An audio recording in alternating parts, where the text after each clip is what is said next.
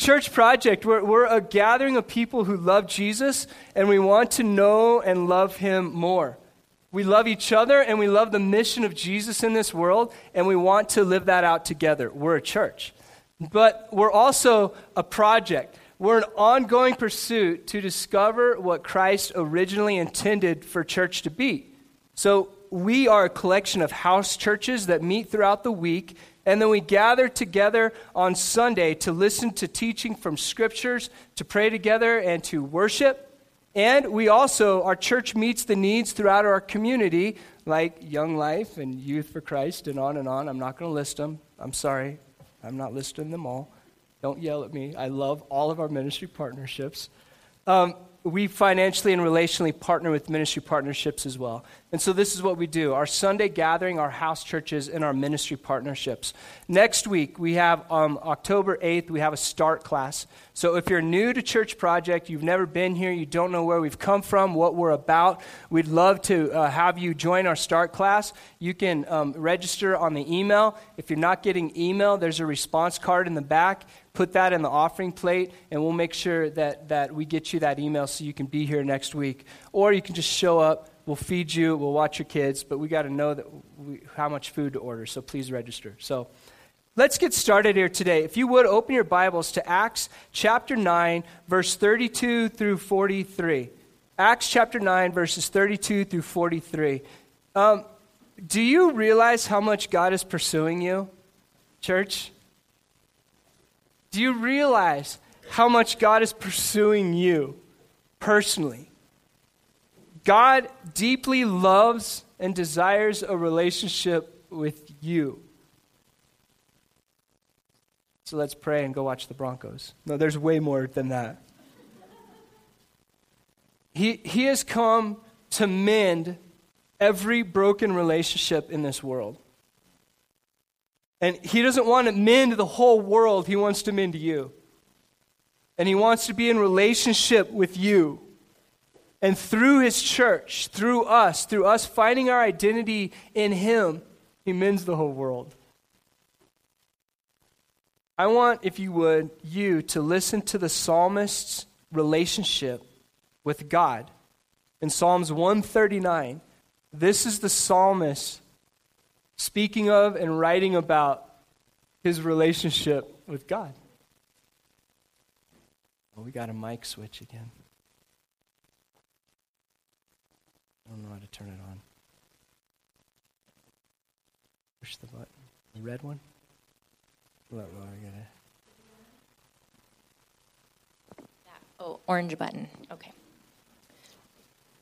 O Lord, you have searched me and known me. You know when I sit down and when I rise up. You discern my thoughts from afar. You search out my path and my lying down, and are acquainted with all my ways. Even before a word is on my tongue, behold, O Lord, you know it altogether. You hem me in, behind and before, and lay your hand upon me.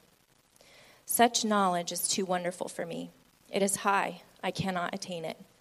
Where shall I go from your spirit? Or where shall I flee from your presence? If I ascend to heaven, you are there. If I make my bed in Sheol, you are there.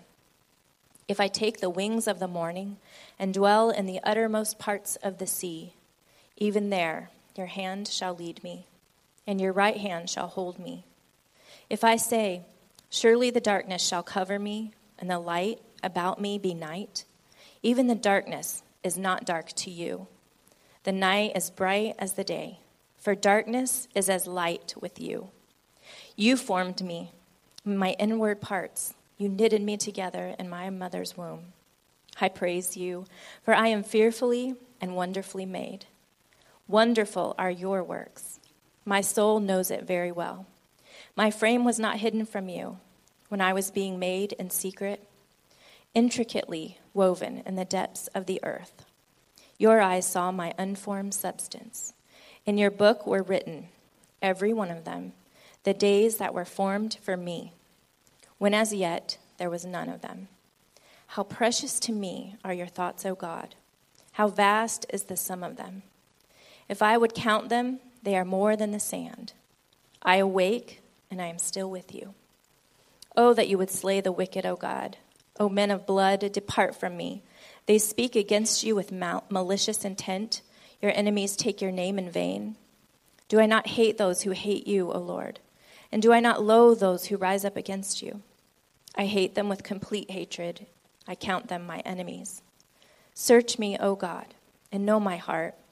Try me and know my thoughts, and see if there be any grievous ways in me, and lead me in the way everlasting.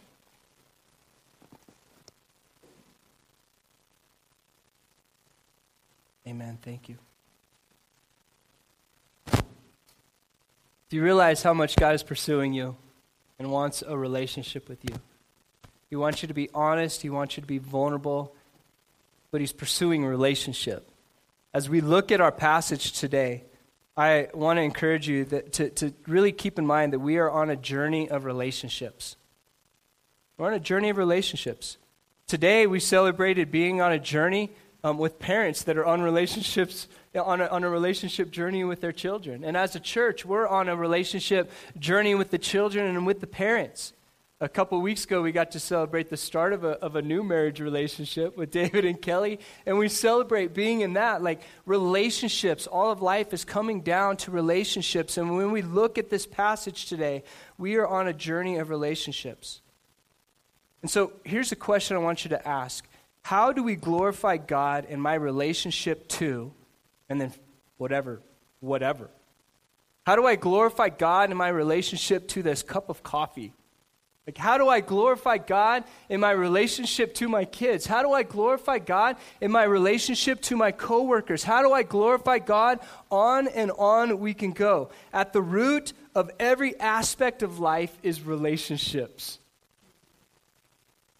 Relationship to ourselves, relationships to others, relationships to things, especially if you have an iPhone. Like, I have a deep relationship with my iPhone.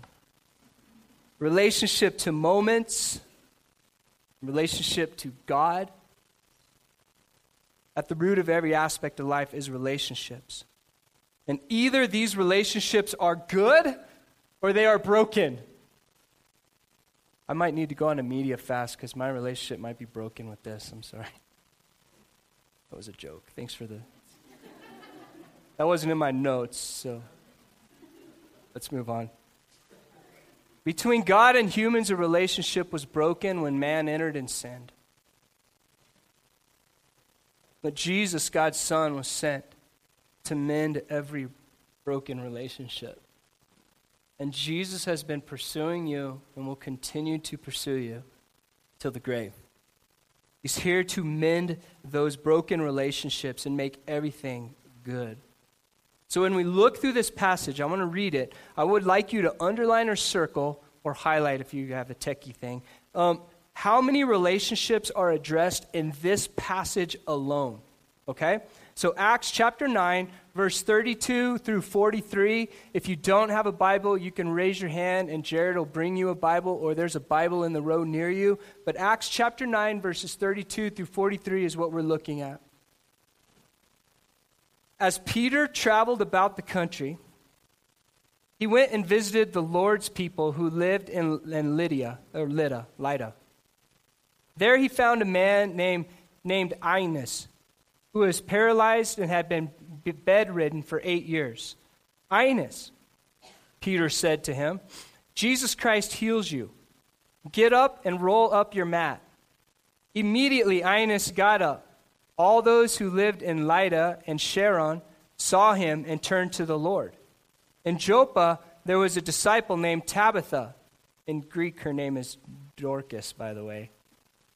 We'll call her Tabitha. She was always doing good and helping the poor. About that time, she became sick and died, and her body was washed and placed in an upstairs room. Lydda was near Joppa.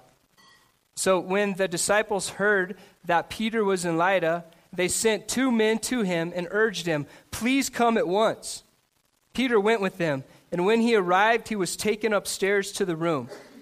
All the widows stood around him, crying and showing him the robes and other clothing that Dorcas had made while she was still with them. Peter sent them all out of the room.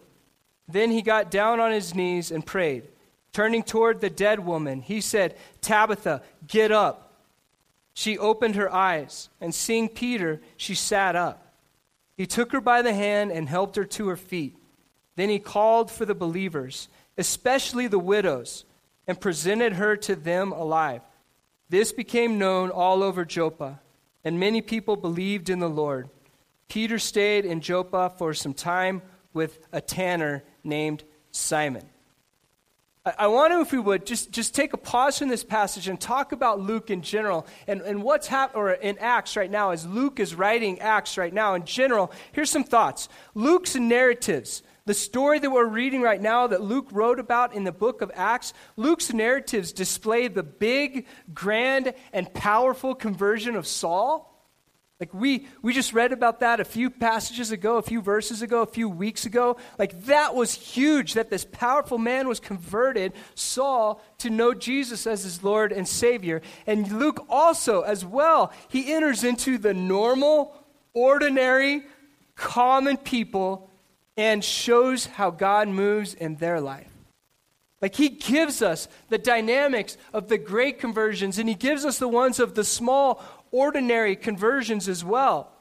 And I think one of the reasons that he does that is to show us the fact that people that cannot fight for themselves have others fighting for them. Apostles, disciples, but beyond that has Jesus fighting for them. In fact, in Proverbs, one Proverbs I love is let us speak and let us fight for those that cannot speak and cannot fight on their own. I feel like that's one of my missions or job statements as a pastor, is to speak for those that cannot speak for themselves and to go and help those that cannot help themselves. And Luke is writing this to remind us. Raise your hand if you're extraordinary. Oh, that would be super. Raise your hand if you're ordinary. This is for us. He is speaking to us. And he's saying, I am going to fight for you your entire life. I desire to mend broken relationships with you and with the world. Amen? The apostles, the evangelists are preaching. They're writing. They're traveling. They're going big.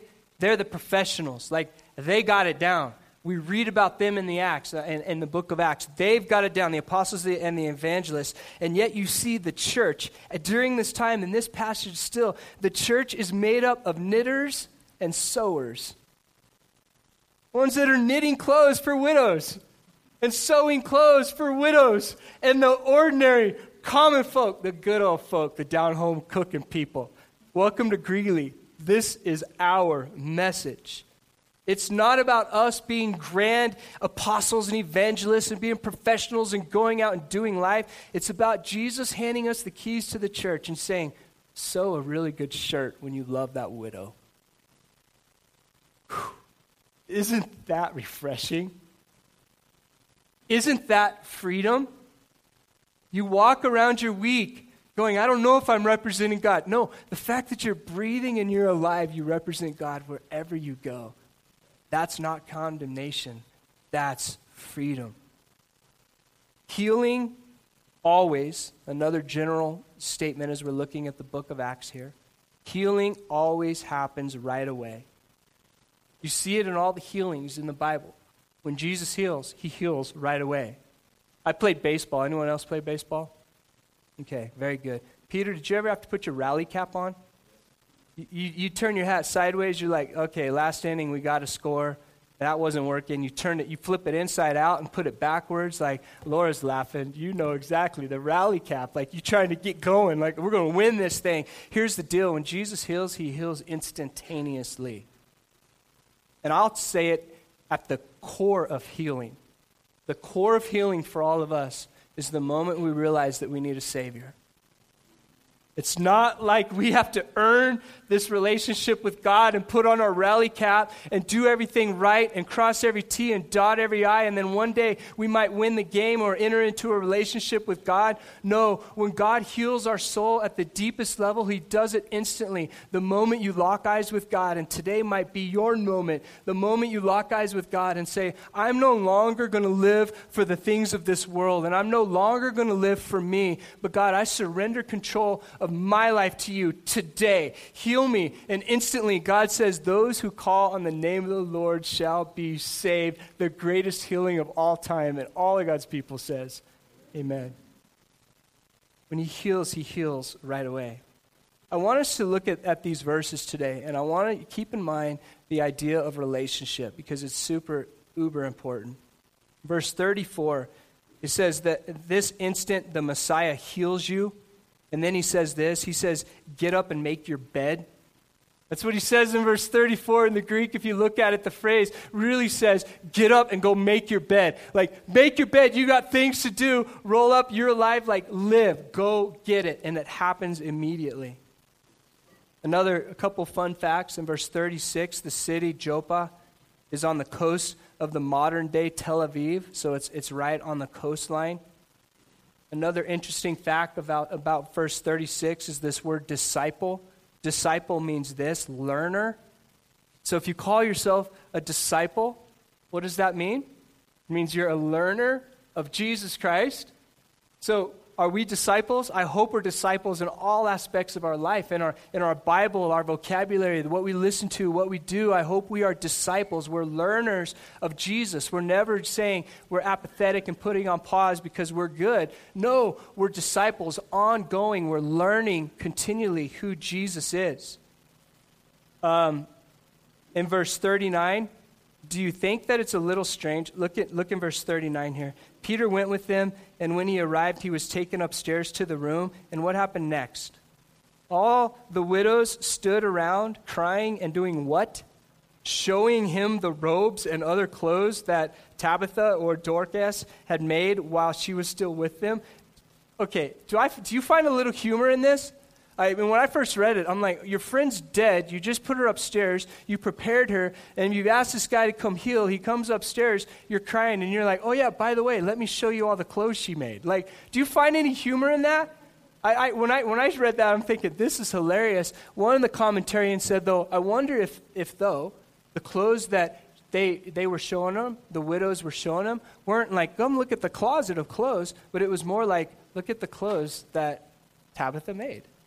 Like, she loved and served and was a disciple of God so much that they're literally wearing the clothes that Tabitha had made. So no wonder they would say, look at the clothes that she made. Like, she loved deeply. She loved me deeply. I mean, keep in mind, we're still thinking in the realm of relationships. I'm about to just rock through this passage, okay? All right, Ben? And then in verse 40, I think it's interesting that Peter, he throws them out. He throws them out in verse 40. And I began to wonder, why does he throw everyone out of the room before he prays and heals, this dead woman? And then I realized, Mark chapter 5, verse 40. Jesus did the very same thing. He enters into a room, and before he heals the dead woman, he sends everyone out, and then he does a miracle. So I wonder if Peter did what Jesus did. I'm a disciple. I'm a learner of Jesus. I don't know how to raise a dead person. Do any of you? So Peter probably enters and he knows, like, this is his time. How do I do this? We don't have Google yet. What do we do? Oh, I remember Jesus, the one I was following, did the very same thing. And he sent everyone out. So that must be good. Everyone get out of here. Step one. I don't know why I have to choose sunflower seeds when I chop wood. Did Jesus do that? He might have. But my dad did. My dad did when I was in 3rd grade and 4th grade. We'd go chop wood. I mean, I'm sure I didn't help at all. And I had the biggest wad of sunflower seeds because my dad did. So why today? I'm acting like I actually chop wood. I buy wood now. If I were to ever chop wood, I would want sunflower seeds. And Peter, I don't know how to heal. Y'all get out of here. This is what my daddy did. This is what I'm going to do. I'm a disciple. I'm a learner of Jesus. I do what my father did. Okay, let's get to the fun part. I'm going to completely rock through this passage. Open your Bibles. Look at these verses because I want to point out, and I know I'm not getting all of them, but I want to point out the importance of relationships. It is blaring off of this passage. Remember, Jesus came to heal every relationship. And Christina just brilliantly read Psalms and what a relationship with Christ can look like. And I pray that you encounter a love relationship with God as we look at the power of this passage. So in verse 32, as Peter traveled around the country, he went to visit the Lord's people. In verse 32, the Lord's people and Peter, you already see a relationship right there, right? Then you see a relationship with Aeneas right there in verse 32, okay? Verse 33, there he found a man named Aeneas. That's a relationship right there, who was paralyzed and had been bedridden for 8 years. Then in verse 34, he says, Aeneas, Peter said to him, there's a relationship. Jesus Christ heals you. Get up and roll up your mat. Immediately, Aeneas got up and rolled up his mat. So there's a relationship with Peter and there's a relationship with Aeneas. But what does Peter do? He introduces him to a relationship with who? Jesus. The ultimate relationship healer. So Peter introduces himself. Hi, Aeneas, I'm Peter. And hi, Aeneas, I'm Peter. And here's Jesus. Well, that's a lot of names. A lot of relationships going on. So he enters into this relationship in verse 34. Look in verse 35. Everyone in Lydia and Sharon is introduced to the Lord. Do you see that in verse 35? All those who lived in Lydia and Sharon saw him. All those who lived with them. Now, that literally doesn't mean all. Luke really likes to exaggerate here, but that does mean an extremely large amount of people in these two cities were introduced into what? A relationship right there. All those who lived in Lydia and Sharon saw him and turned to the Lord. In verse 36, it continues. In Joppa, there was a disciple named Tabitha. In Greek, her name is Dorcas. She was always doing good and helping the poor. So you see already that Tabitha, Dorcas, has a relationship with who? The poor continually. Always, that's happening right there in verse 36 and verse 37. About that time, she became sick and died. And her body was washed and placed in an upstairs room. Who washed the body? Probably friends, probably the widows. We're going to see in a minute. Verse 38, Lydia was near Joppa, so when the disciples heard that Peter was in Lydia, they sent 2 men to urge him to come, please, at once. So you see the disciples calling Peter. There's a relationship. They sent 2 men to go get Peter. There's a relationship in verse 38. Disciples sent the 2 men for Peter. In verse 39, I love it. The widows are crying for their friend Tabitha, Dorcas. Like there's such a relationship there in verse 39. They're crying over the death of their friend. We get into verse 40. We see what? We see Peter and Tabitha. It says here, Peter sent them all out of the room, everyone. Then he got down on his knees and prayed. Turning towards the dead woman, he said, Tabitha, get up. She opened her eyes, and seeing Peter, she sat up. Hello, my name's Peter. Glad to help. Like you see a relationship there. In verse 41, he took her by the hands and helped her to her feet. Then he called for the believers, especially the widows, and presented her to them alive. So in 41, you see Tabitha getting introduced to the believers. And then verse 42, through Tabitha, many in Joppa believed in the Lord. Look at that in verse 42. This became known all over Joppa. Why? Because of a relationship. And many people believed in the Lord through this woman who was introduced to Jesus, through Peter, who helped widows and poor people. You see relationship. And then in verse 43, Peter in Joppa with Simon. The relationships continue. Do you see the amount of relationships happening in this passage alone? Kelly and David, thanks for inviting us to your wedding. Jay, Thanks for walking your dog with me at night when we randomly meet. Christina, Chad, thanks for the party the other night. That was super fun. A lot of fun, especially when Jeff was dancing. Jeff can dance. Kurt, it's good getting to know you, bud. Excited for what God's doing in your church. It's going to be an incredible thing. Emily, I can't wait to meet you officially. Ben, I could arm wrestle you. You'd win. Lauren, thanks for being in our relationship for however many years. I don't know how long we've been married. Grandpa, thank you for being the oldest person at Church Project. 91, young whippersnapper. Can I throw you under the bus? Are you preaching soon? Yes or no? Oh, that's dirty. I won't do that. Okay. Mike and Mike, you guys are sitting by each other. Introduce yourselves. Mike and Mike, right there. Right behind you, the bald dude. Mike and Mike. Bill, thanks for doing the Imago about cars. That was absolutely fantastic. I love you, church. I love being in a relationship with you.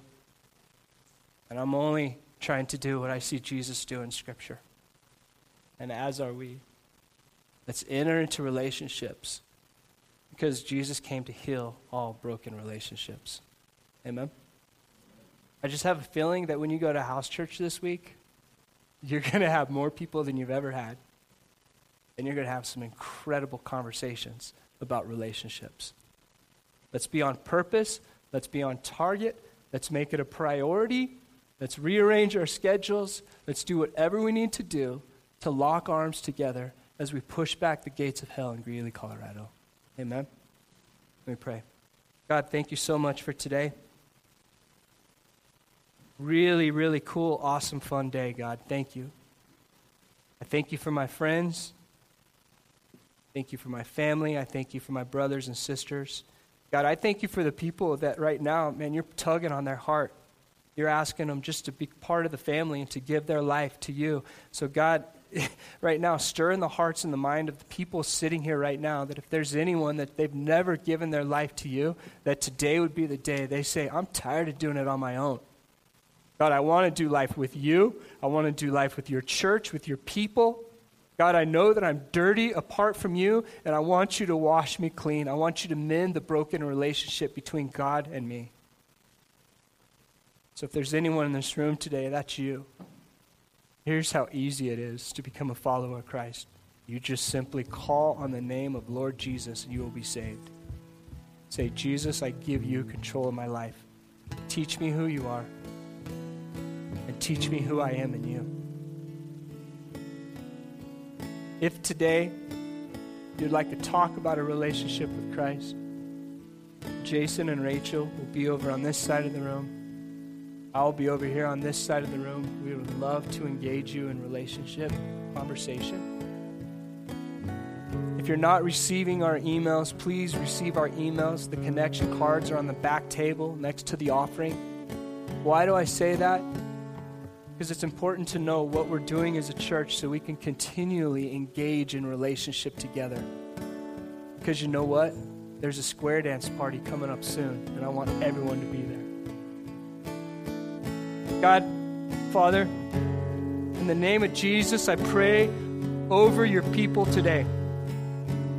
I pray that you would bless them and keep them, make your face to shine upon them, be gracious to them.